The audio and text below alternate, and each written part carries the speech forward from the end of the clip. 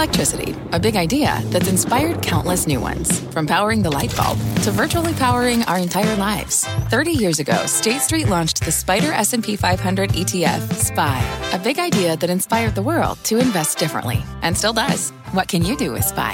Before investing, consider the fund's investment objectives, risks, charges, and expenses. Visit ssga.com for a prospectus containing this and other information. Read it carefully before investing. SPY is subject to risks similar to those of stocks. All ETFs are subject to risk, including possible loss of principal. Alps Distributors, Inc. Distributor.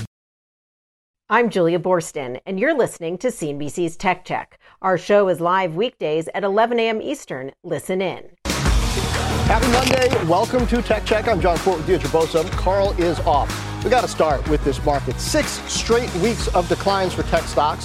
NASDAQ has lost a quarter of its value since its 52-week high. And while Friday's bounce might have provided some relief, we're starting off this week yet again in the red. Tech and consumer discretionary underperforming today. The XLK Tech Sector Fund down, let's see, how much? About 1.5% right now. I get the sense there got to be some bargains in here, but it's hard to know which ones. I mean, you look at Shopify, it is off, oh my goodness, like 11%. Today alone, it's down, trading at levels from late 2019. But then Coinbase is also off 10%. And, you know, there's a lot of that leverage to crypto. And we've got the questions about crypto right now. It's hard for investors to know what to do. Yeah, we sure do. And something we're going to be exploring throughout the show is some of those similarities or maybe not similarities to the dot-com bubble. Spoiler alert, we are not there. But also, John, we're going to look at enterprise spending, right? We think about the last few weeks of earnings. You have a Microsoft that has held up relatively better, at least its results were. Could that be the next shoe to drop, right? We've seen it hold up relative to e-commerce, relative to consumer devices and spending in terms of the tech sector. So what's happening now? Over the weekend, we had another venture capital firm, John. Craft Ventures weren't its portfolio companies. You got to conserve cash. Be careful about spending comes on top of other companies. Public ones that have said the same, like Uber and Meta and Robinhood, that is laying off numbers. So is this over? I mean, it seems no, but are we going to get a dead cat bounce or a head fake? I guess that's what everyone's trying to figure out right now. We've got a good show lined up for that, too. I know Danielle thinks there could be some opportunity. Sarah Friar of Nextdoor, she's been hit hard, her company. So we'll discuss all of this. Let's bring in Mike Santoli now. He has more context on this and Wall Street's hierarchy of fears right now. Mike, how is that playing out on a day like today when the NASDAQ once again underperforming? Yeah, Dee, very low conviction. I think a lot of good things about Friday's bounce people are looking to seize on, but not a lot of follow through right now. You mentioned the echoes, at least perceived echoes, with that dot-com bust of 20-some years ago. That's one thing to get into. Obviously, recession matters more than anything, whether we get one or not. That's going to determine things. But this idea that we're deflating the excesses in a rapid way, I do think has also infected the debate. Take a look at the current NASDAQ. It basically peaked back November 19th. We had a 30% drop into last week's lows. That was 30%. Now, when does a NASDAQ decline, a bear market in the NASDAQ, go much beyond 30%? Well, if you look at the numbers and how this kind of mini crash has taken place, most of the worst instances was when in 2000 to 2002. So here's what that chart looks like. And essentially, it was just sort of waves and waves of a cascade over 2.5 years of selling. The 30% drop we just got from November, that was done by here, right? It basically in 2 months, you had it down 30%. But there's important differences. One is just exactly how aggressive the momentum surge was into this point in 2000. The NASDAQ was up by 5 times in the prior 5 years, 500%. We were up 200% into the current peak back in November. Just to take one stock, which was here, there then, and there now, is Microsoft. It peaked at 60 times earnings back then. It went down to 22. Well, this time we peaked at 35, and we're around 24 right now. So, yes, big, important stocks went down a lot, but this trajectory looks a lot more like ARK than the current NASDAQ. So that's one thing people are trying to lean back on in terms of making the distinctions. Yep, Mike, there is, as you just referred to, a certain group of stocks that feel a lot more like the NASDAQ back then. But, it was a long, cold winter, not sort of just a cold snap like we're experiencing now. I seem to remember a week or two ago you talking about 3850, 3900 level on the S&P as being particularly important. We sort of got into that space and then bounced out of it. How are traders feeling now about the significance of those levels, given the conviction or lack thereof we've got here? Yeah, John, that was about a week ago. I don't think I or anybody thought we'd necessarily rush to that range, down 5 to 8% from a week earlier in 4 days. But that's what happened. I think that the takeaway is it was a plausible trading low. It's an area where it makes sense for the market to quit going down. S&P down just under 20%. So it's a point where you've built in a lot of the negatives. I don't know that there's a lot of people who think that that's the low, but for now it works. And I think a lot of folks like Mike Wilson talking about down into the mid 3,000s looks more plausible for a variety of reasons. But that's also if you think, there's jeopardy to earnings in the second half of the year. Ouch. Mid 3,000s. Okay. Yeah. Mike, thank you. Our next guest is a buyer at this level, hoping the relief rally continues. Joining us now, Satori Fund founder Dan Niles. Dan Niles, a buyer? A buyer, Dan? That of some things, maybe. Of some things. Tell me, I know you expect some bad things to continue to happen, but what are you interested in buying here? Where are you seeing opportunity? Well, first, just to make sure everybody's clear, my view is that the S&P goes down 20 to 50% before this is all done from peak to trough. So that's the long-term view. This is a very short-term view in that, last Thursday we put out a tweet saying, we thought things were overdone. We had taken our short positions down, which normally average about 55% since we started the fund of our assets is invested short down to 3%. And we thought the next 5% move in the S&P would be up. So to be very clear, we're viewing this as a short-term bounce. If you're not willing to trade the market, stay in cash because we're not even close to being done with this market going down. So with that as the preamble, right now what we're looking at is spaces that have gotten just absolutely decimated. And the NASDAQ is nowhere near decimated. But if you look at Chinese tech stocks, for example, using the K-Web as an example of that, that's down 75% from its all-time highs, 75. The NASDAQ's down about 28%. And a lot of these stocks are still egregiously overvalued, even after having come down this much, because many of them don't even have any earnings or cash flow. So that's one of the areas where we think you might have actually seen the near-term bottom, which is some of these Chinese internet stocks. But we're pairing that still with looking to put on shorts back again in tech in NASDAQ for that reason. The other space we like is a lot of what we call the reopening plays, so travel and leisure. So we own some Southwest Airlines, for example. We own some Uber.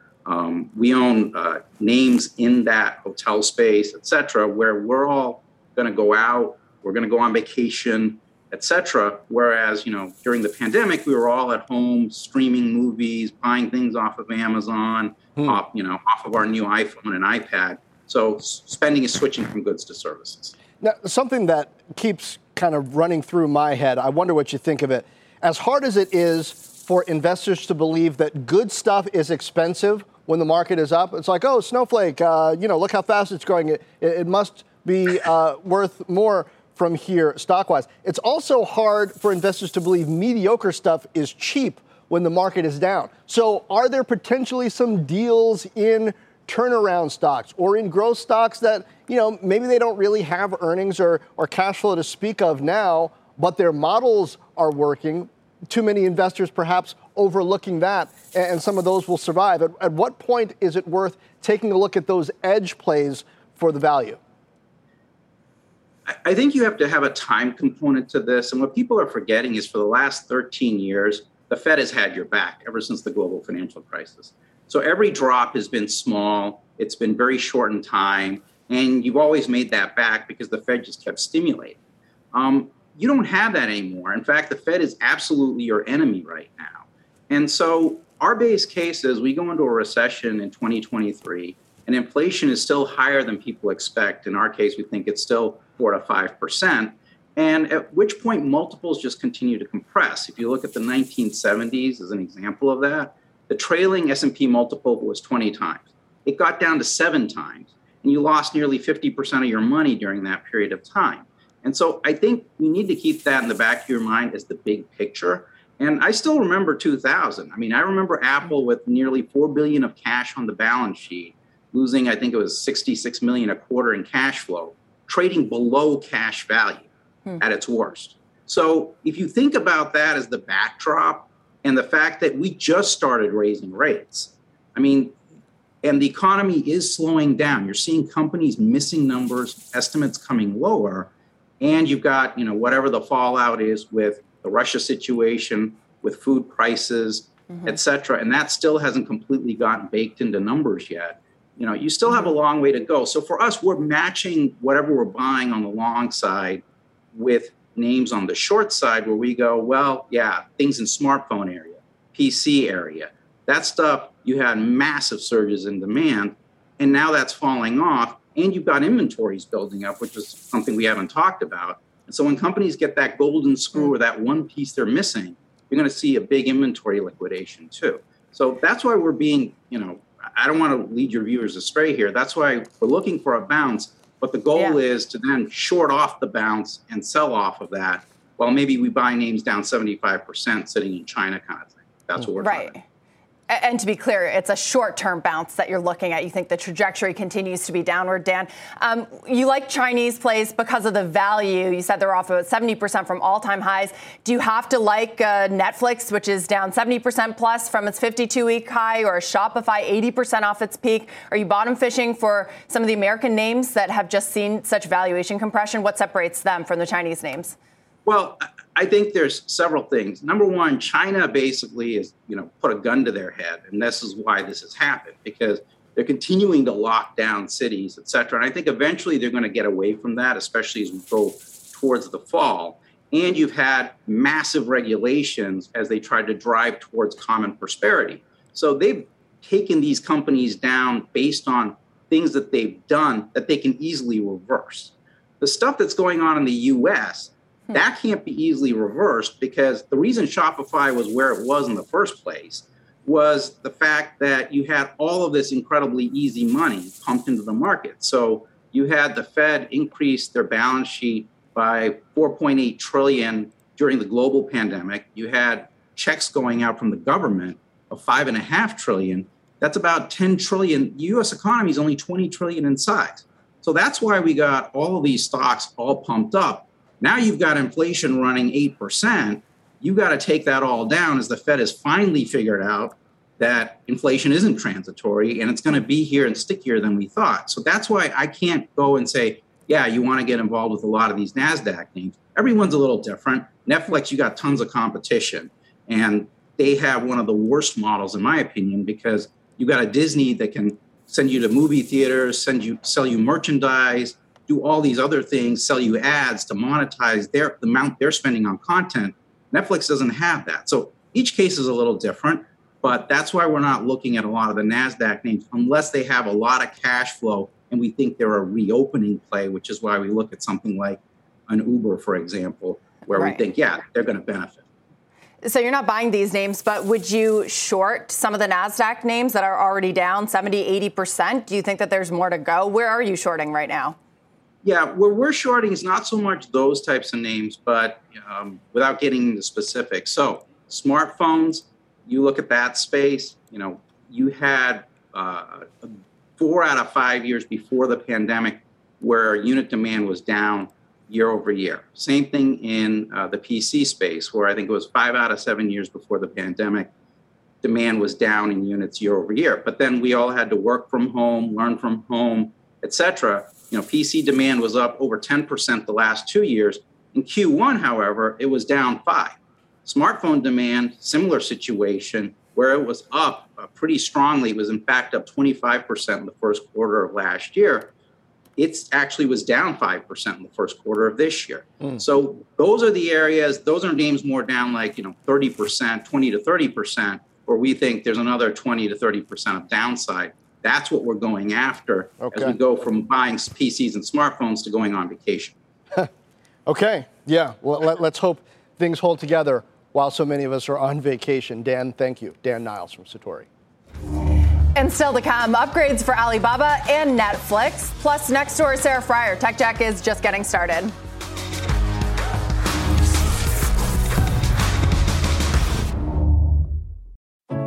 What does it mean to be rich?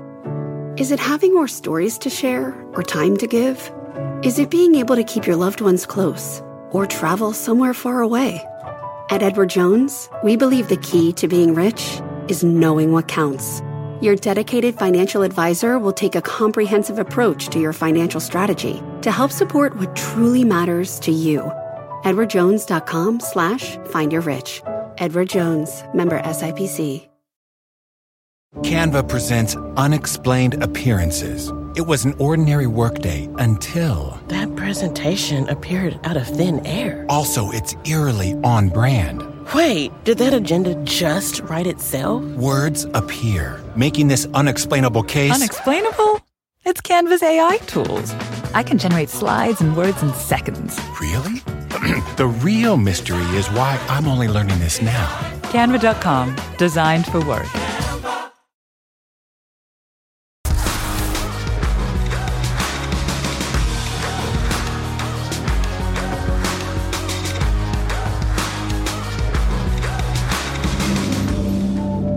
Welcome back. Let's get a gut check on Chinese internet names. JP Morgan revising its thesis on stocks like Pinduoduo, Tencent, and Alibaba, moving up its investment timeline after the Chinese government announced an end to its crackdown on the tech sector in April. JPM specifically giving a double upgrade to Alibaba to overweight from underweight, despite that stock's fall over the past few weeks from COVID lockdowns. The bank notes that it trades at the lowest price-to-earnings multiple among Chinese e-commerce names and expects EPS growth to recover more than 30% starting in the fourth quarter, Dee. Yeah, seeing some opportunity, like Dan Niles just told us. Meanwhile, shares of Nextdoor, they are on the move. They are slightly higher following a very volatile week. The company reported better than expected Q1 results. However, its guidance for the current quarter, that missed estimates. It's forecasting an 18% adjusted EBITDA losses for this year. Joining us now, Nextdoor CEO Sarah Friar. Sarah, it's great to have you today. This is a tough market for unprofitable companies. You're expecting not just net losses this year, but negative adjusted EBITDA. How do you tell your story in the current moment? Has that had to change? Yeah, Deirdre, thank you for that. We did come off a very strong Q1. Total revenue, $51 million, grew 48% year over year. And of course, our engagement, this was the third consecutive quarter of an acceleration in engagement. We are still obviously investing. We raised almost $700 million last year. We came off a year where we showed 24 points of EBITDA improvement, and we're still guiding to 5 points of EBITDA improvement for the full year in 2022. But we are trying to balance investing for continued growth. Local is on the rise, but making sure we are mindful and realistic about this current environment. Yeah, so Sarah, that is sort of the story that we have heard from you since you guys went public. I know that you continue to invest. You have a hyper-local model. But the question is sort of, do you have to change that story, that narrative, when the macro backdrop is getting that much harder? And ad spend, marketing is typically the first thing the companies pull back on. We're already seeing that. So how do you tell investors that Nextdoor is still a good bet in this environment? Well, we are still benefiting from two mega themes that have not changed. One is this constant rise of local. And in fact, often when times are tougher, that's when Nextdoor really sings. So for example, if you need to support your local business because you want to make sure they stay in business, if you want to support your neighbors, make sure they've got a job, or we see people going to our for sale and free section, for example, and maybe you're buying the secondhand bike rather than the new bike for your kids. So one, we're benefiting from that. And then second, in terms of monetization, we saw really strong growth with our advertisers in Q1, and that continues. Why are we seeing that? Because we're a new platform. We're different. We're all about community. And so we're doing very well with advertisers who may not have seen this type of avenue to get to neighbors before. Sarah, it looks like you're growing about 50% year over year, right. Both in 2021 and again in Q1. And as a percentage of revenue, your losses are sort of narrowing. So, I wonder, it seems like operationally, the right things are happening at Nextdoor, despite the stock falling from, $13 to $3 and change right now. How much do you really have to change if the model is working? Is it a matter of controlling costs in some areas while investing in others? And if so, what are the areas where you're able to control those costs?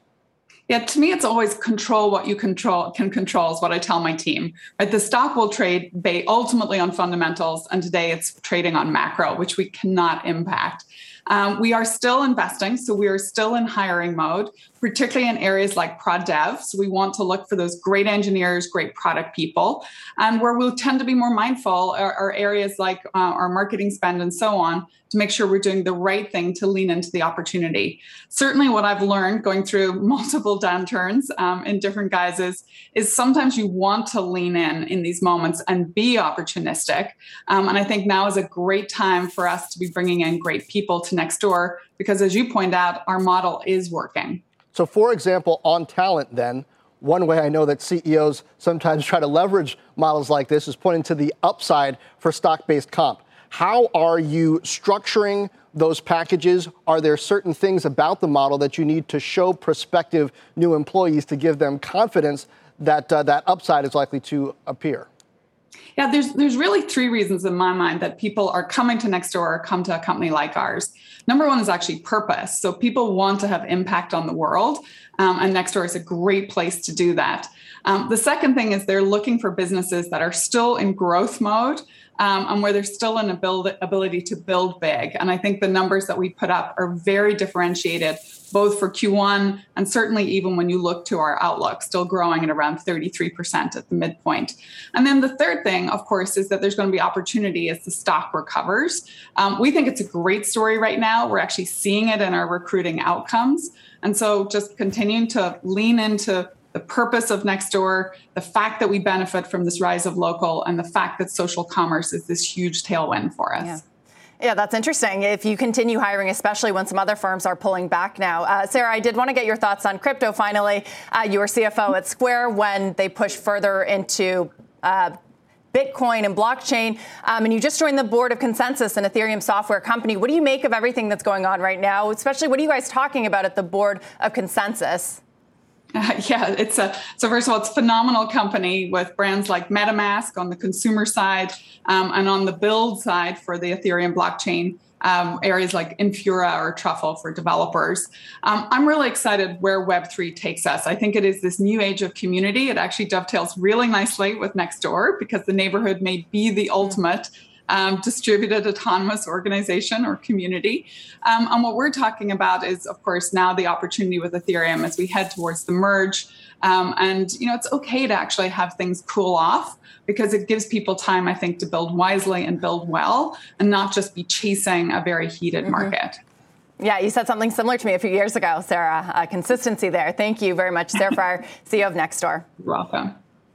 As we head to break, let's get a check on a few software cloud stocks. Salesforce selling out of its stake in Snowflake. The company had a pre-IPO investment there. You can read more about that story on CNBC.com. More on other cloud names to target coming up.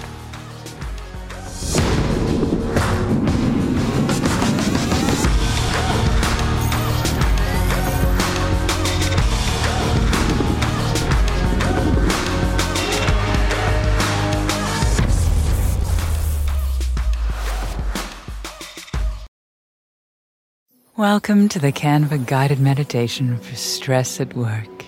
Impending deadline? Generate Canva presentations in seconds. So fast. Brainstorm got too big? Summarize with AI in a click. Writer's block? Release with Canva Magic Write. Magical. Stress less and save time at canva.com. Designed for work. This podcast is supported by FedEx. Dear small and medium businesses, no one wants happy customers more than you do. That's why FedEx offers you picture proof of delivery, packageless and paperless returns, as well as weekend home delivery to 98% of the U.S. on Saturday and 50% on Sunday. See the FedEx service guide for delivery information. FedEx Ground service is also faster to more locations than UPS Ground. See what FedEx can do for your business. Absolutely, positively FedEx.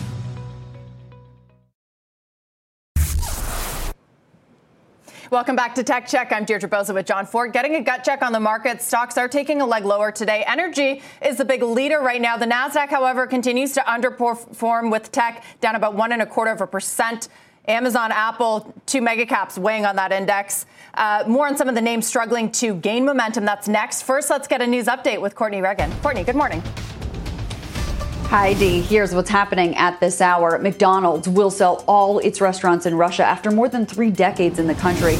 McDonald's had paused its operations after Russia invaded Ukraine. The company recently employed 62,000 people across 800 locations in Russia. Starbucks is the latest company that will start covering eligible travel expenses for employees seeking abortions or gender-affirming surgeries. The benefit will apply to the company's 240,000 U.S. workers and extend to any dependents enrolled in Starbucks healthcare. The coffee chain joins other companies like Amazon, Apple, Microsoft, and Salesforce preparing for a post-Roe workplace. And Dubai's Emirates Airlines posting a loss over $1 billion in the fiscal year ending in March. However, this is nearly an 80% improvement from the prior year's loss. The world's largest long-haul carrier has resumed flights to 140 destinations, but the surge in fuel prices continues to overshadow a recovery in the travel demand. Back over to you, John. All right, Court, thank you. The NASDAQ bouncing on Friday, not today. But even on Friday, not every stock participated in that rally evenly. Dom Chu has a look at the names still near their 52-week lows. Dom. Because we like to be balanced about our reporting here, John. The idea here, we talked about on Friday, some of the big stocks that had bounced a lot off the lows that we saw late last week as the NASDAQ kind of hit those multi-year levels. However, with the NASDAQ the way it's shaping up right now, there are still a handful of names that are kind of lagging behind. So when we talk about the QQQ trust that tracks the NASDAQ 100, and you saw that kind of bounce on Thursday's lows over the past kind of couple of days or so, a lot of stocks haven't participated. And just remember, in the grand scheme, that QQQ trust still sits very far below that record high that we saw over the course of the last year. So we decided to run a screen on which stocks were the ones that are holding the most near the lows. Now, we had a few criteria that we wanted to throw in there. First of all, they had to be NASDAQ 100 components.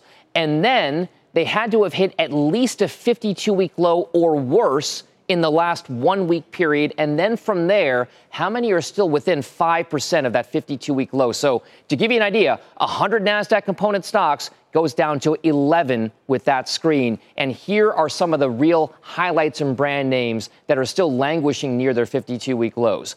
Alphabet, parent company of Google, still within about 4% of its 52-week low, at least.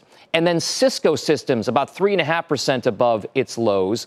Intel is only about 2% above its lows that it hit in the last week. And then both eBay and VeriSign are the two NASDAQ 100 stocks that are hovering just about at their lows of this past year, at least just about 0.1% there. And by the way, eBay hits that low in today's session. So as we talk about this movement and the kind of momentum that we are seeing, we talked about the big bounces, maybe short covering from last week, maybe some fundamental value buying. Those are some of the big names, guys, that are still languishing despite the fact that we've seen a bounce. I'll send things back over to you. Fascinating screen, Dom, especially seeing Alphabet at the top of that list there really tells you the role that mega caps have played in the current market.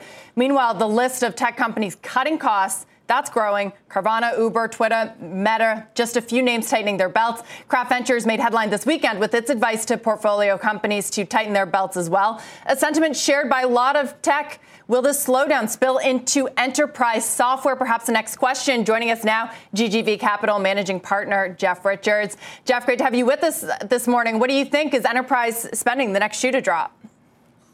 Well, Deirdre, we haven't seen that yet. We've seen no slowdown in enterprise software spending. And in fact, if you read some of the recent reports that have come out, surveys of CIOs, CTOs, Gartner just came out with their forecast. Enterprise spending in 2020 was roughly $400 billion. They're forecasting $600 billion for 2023. As you know, these shifts to the cloud are long, multi-year projects, often involving systems integrators like Accenture, Deloitte. And so we think it bodes well over the next few years. But certainly, to the conversation you just had with Sarah, smart CEOs and smart founders are making sure that their businesses are well run, checking in on their underlying metrics and the efficiency of their business, because that is how the public market is now valuing these software companies. We're seeing a much bigger focus on a multiple of free cash flow than we were 12 months ago. Yeah, it's a good point. I mean, Sarah Friar was optimistic. We also spoke to Sundar Pichai of Alphabet last week, who says that his investment plans are still on track. But there is sort of this separation now between companies that can continue to do that because they have the cash and those that cannot. Uber is an example of one that says that they're going to scale back. Robinhood as well. Some of the others. So is this still going to play out? Could that weigh on earnings for the rest of the year? I know this shift is secular, but in the shorter term, I think there was this belief that, as you said, cloud spending, enterprise spending was going to be kept intact. Maybe that softens? I think it's somewhat sector dependent. I mean, Uber obviously is heavily reliant on consumer spending and in some ways travel and return to work in major metro markets. You know, we see pockets of real optimism. You guys know we're big fans of SMBs and SMB tech, so companies that sell technology to small businesses in America. And we're starting to see a big rebound there. We forecasted that we would coming out of COVID. We're now seeing metrics for small business in America to be strong. And again, small businesses, 40% of US GDP, 60% of Americans work for a small business.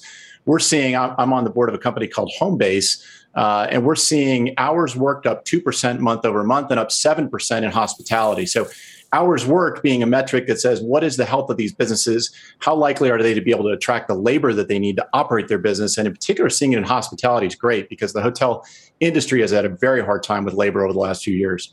Yeah, Jeff, I was just talking to the CEO of Toast on Friday, kind of fitting into that small business narrative. But part of what I'm wondering is whether it's enterprise spending, small business spending, which spending is going to continue, right? What problems does the technology have to solve, especially in an inflationary environment? And how good does the model have to be in order for some of these either startups or newly public companies to get the capital that they need to grow if they're not profitable? It's a great question, John. I guess a couple of things I would highlight. One, when you think about the technology that these SMB tech companies, you mentioned Toast, but also companies like RingCentral, Square, on the private side, Electric, Brightwheel, et cetera, they're deflationary, right? They're helping these companies, they're helping business owners run their business more effectively, lowering their cost of capital, lowering their cost to process payments on behalf of their customers, lowering their supply chain costs. So we see that trend of SMB tech as deflationary for these businesses. But as you highlight, if we head into a recessionary environment, budgets always get scaled back. It takes longer for companies to buy technology. I think it's a little bit hard to forecast right now. Right now, we're still seeing low unemployment, good growth, as I mentioned, in earnings. As you guys have covered, Q1 earnings for most tech companies were strong. We haven't yet seen that impact on the actual performance of the businesses. The biggest thing that we've been trying to do is roll up our sleeves, dig in over the last few months, spend time with our founders and CEOs, and make sure that they're, as you mentioned, well capitalized and have the right underlying fundamentals in their business so they can ride out a storm if we have one. Fortunately, for those of us who were here in 2000 and also 08, 09, we know how painful that cycle can be. And so trying to leverage that experience and pass that wisdom along so that folks can make sure they can navigate some choppy waters. How far are we in the space you deal in from that kind of psychological capitulation, where maybe you got some really solid companies with a promising future, but they've dreamed of an IPO, and you want them as an investor to perhaps be more open to getting acquired based on the type of company and the trajectory? Are they getting there when perhaps they ought to at least be open to it, or is there still that hope? I think you'll see more M&A this year. You're certainly going to see some capitulation, folks that realize it's harder to build a billion-dollar company than perhaps we thought. The only thing I would say is if you think about all those companies that went public in the last few years, most of them are very well capitalized. They raised $250, $500 million, in some cases $1 billion. They're set for the next 5+ years, and they will now become acquirers of some of these other private companies. So one of the benefits of a healthy and vibrant IPO market is it creates that next generation of folks that can then become acquirers. It's going to be an interesting year. Obviously, we have a whole bunch of things at the macro level that are out of our control. I love what Sarah said. Control what you can control. And so the feedback for our founders and our CEOs has been, look, hunker down, make sure you've got plenty of capital, make sure you got the right people around you, make sure you're delivering a ton of value for your customer. So if you're an SMB tech business, make sure that those customers love your product. You've got high net dollar retention, you've got high NPS, and you're doing everything you can to make sure that they're successful in using your products. And like I said, we're bullish over the long run, but this could be a choppy year. Yeah, speaking of IPOs, Jeff, the window has pretty much been shut for this year so far. Instacart filing confidentially did elicit some surprise, thinking who would go public in this market. But I wonder, what do you think they're going to show? What's the calculus there? And what could that mean for the already public gig economy companies if they show good numbers? Would that be good or bad for them? Well, we're not an investor in Instacart, but one thing I will say, they have a tremendous CFO, so I wasn't surprised that they may try to break the ice in the IPO market. At the end of the day, public market investors and even crossover investors in the private market have a bevy of choices. And with public comps down anywhere from 50 to 75%, the bar is going to be very high for companies that want to go public. And so, again, I'm not an investor in Instacart. I don't have access to any of their financial numbers. But, well-run companies should be the first to get public this year when we do see a return of the IPO market. Jeff Richards, it's always great to get your insights. Thank you. And after the recent sell-off, is Netflix still overvalued? One longtime bear is changing his tune. We will break down that call next. Do stay with us.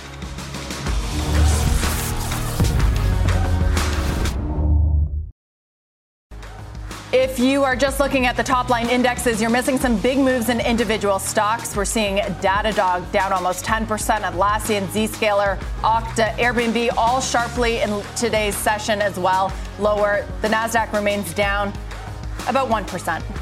Yeah, and the veil comes off CNBC's annual Disruptor 50 list tomorrow. It's been a decade of growth for many of the top companies, but a different story this year as rising rates hit valuations. Julia Boorstin, the creator of the list, joins us on set for a deeper look at Disruptor performance. John, it's so great to be back here on set with you at CNBC headquarters. Well, the Disruptor 50 list did indeed identify the next generation of tech-driven public companies over the past decade. The Disruptor 50 index, which we launched in 2016, it tracks the performance of the 80 Disruptor 50 companies that have gone public. It is up 170% since then, compared to the Nasdaq's 130% gains in the same time period. So it has been a great decade for these companies, but it has been a very rough year. In the past 12 months, the index is down about 50% compared to a 13% decline for the Nasdaq, as the broader tech sector has suffered and as investors have shifted from growth stocks like the fast-growing disruptors into more value stocks. But some graduates of the Disruptor 50 list have weathered the recent downturn and performed far better than others. There are 20 companies on the list that have at least doubled their market caps since their IPOs. The best performer, Shopify. It's up over 3,800% since its May 2015 IPO. Since MongoDB went public in October 2017 and Block, formerly Square, went public in November 2015, both of those companies have seen their stocks go up more than 1,400%. The worst performers, Root Insurance is down 95% since its October 2020 IPO. Blue Apron is down 93% since its June 2017 IPO. And Didi Chuxing, which went public June 2021, it's down about 88%. Now, the drop in those public valuations stands in sharp contrast to the growth of private company valuations. The combined value of this year's Disruptor 50 list, just to give you a little bit of a tease, it will be the highest ever by a long shot. And that disconnect between private and public company valuations is really pushing these private companies to stay private longer. They're waiting around until the public markets rebound. We will be revealing the list tomorrow in Squawk Box and on CNBC.com/disruptors. And of course, we'll have a lot more on this show throughout the week, John. Yeah, looking forward to that. Now, the issue, of course, with the public ones is they get priced every day. Exactly. The private ones, maybe once a year or every 2 years, so some reality checks to come there. Shopify jumped out at me because you talked about how much it's up since the IPO. It's 79% off of its 52-week high. So doesn't some of this have to do with when these companies came public? Yes, right? How long ago when these companies came public. And also, some of them have just done a better job in this past year at being sort of more prescient in terms of, so as you'll see, there are going to be a lot of these companies sort of in the logistics space. So you'll see which of these companies have weathered the storm better than others. But yes, even the ones that have performed the best are still off their highs. And that really reflects what's going on in the markets. Got to look at some of those disruptor balance sheets to make sure they don't get disrupted. Julia, looking forward to that. Thank you. Make sure to tune in 6 a.m. tomorrow when the 10th annual Disruptor 50 list will be revealed on air and online at cnbc.com/disruptors. Tech Check. We'll be right back.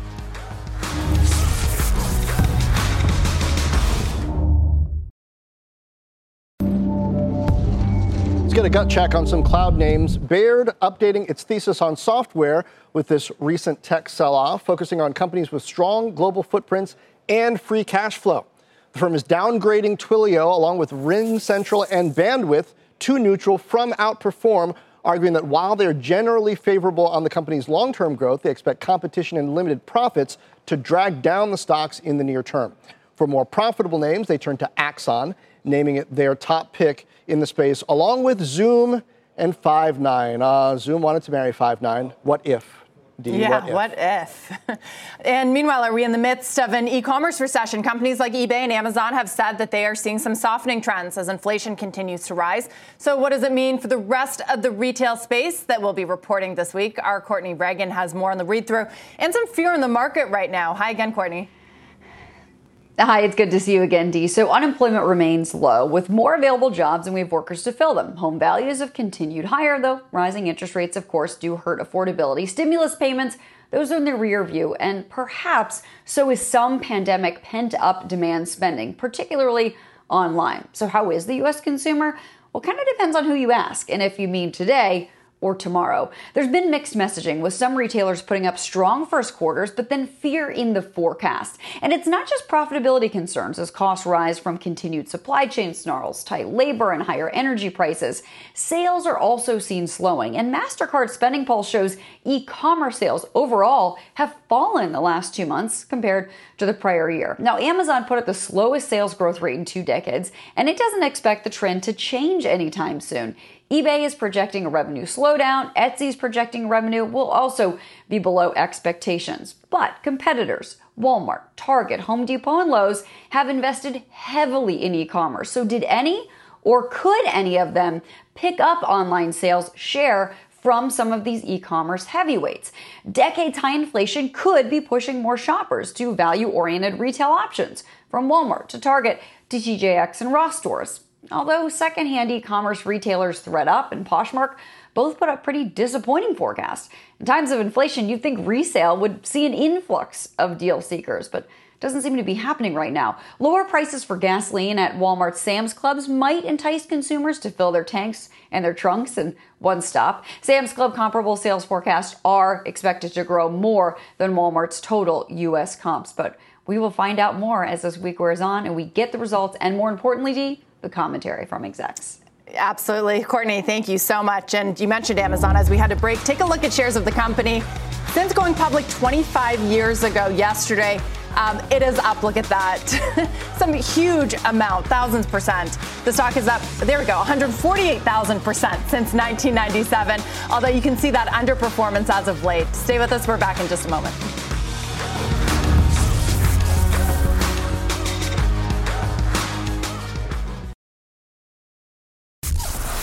Welcome back. Has hell frozen over again? Wedbush's Michael Pachter upgrading Netflix to outperform, his second rating hike since early March after holding steady at an underperform since 2011. That's more than 10 years.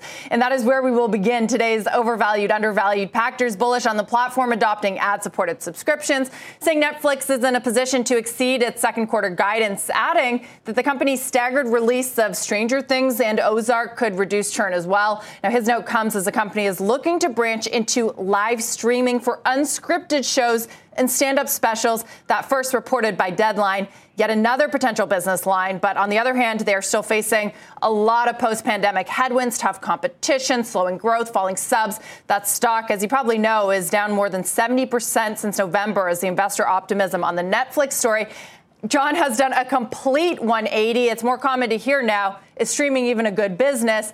But where Netflix was leading the way for so many years, all of these things kind of feel like it's catching up. Ad-supported model, live streaming, even gaming. Yeah. Well, this market tries to take companies from hero to goat pretty quick. It's not always that simple. All right. If you missed part of the show or you just can't stand looking at me and Dee while we talk, we're not offended, maybe just a little bit. But we got a podcast. You can follow and subscribe and just listen anytime, anywhere, wherever you download podcasts. Tech Check is back in a moment.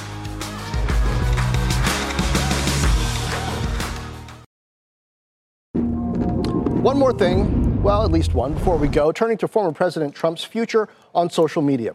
According to an SEC filing for Digital World Acquisition Corp., that's the SPAC backing the former president's new social network, Truth Social, former President Trump is obligated to first post any content to his new property, and he can't post the same content onto, quote, any site to which he has access for at least another 6 hours. So that would apply to his Twitter account should he be allowed back on that platform, which Elon Musk has signaled it would take place if he takes control of the company, D. But this doesn't prevent other people from reposting what Trump posts on Truth Social right after he posts it.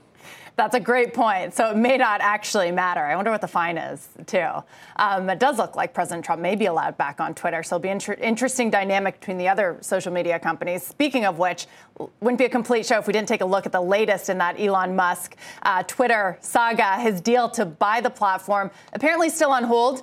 And he might be on thin ice, tweeting that Twitter's legal team told him he violated their NDA by revealing that they will sample 100 random accounts to determine their number of fake and spam profiles. He and Jack Dorsey also exchanging words on the timeline this weekend. Musk tweeting out instructions to change the chronology on your Twitter feed, saying users are being manipulated by the algorithm. Dorsey pushing back, saying the algorithm was designed as a time saver.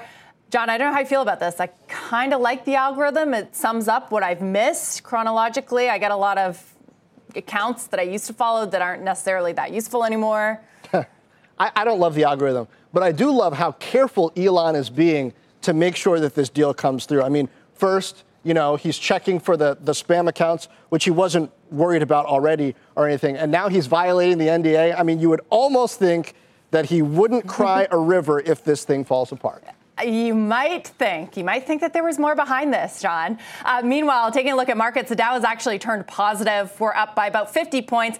Nasdaq's still lower, though it has recouped some of those earlier losses. It's down by about 0.5%. The S&P 500 just around the flat line right now. We will be watching those retailer earnings this week, see what happens with tech after a very volatile week last week. Let's now get to Wapner in the half.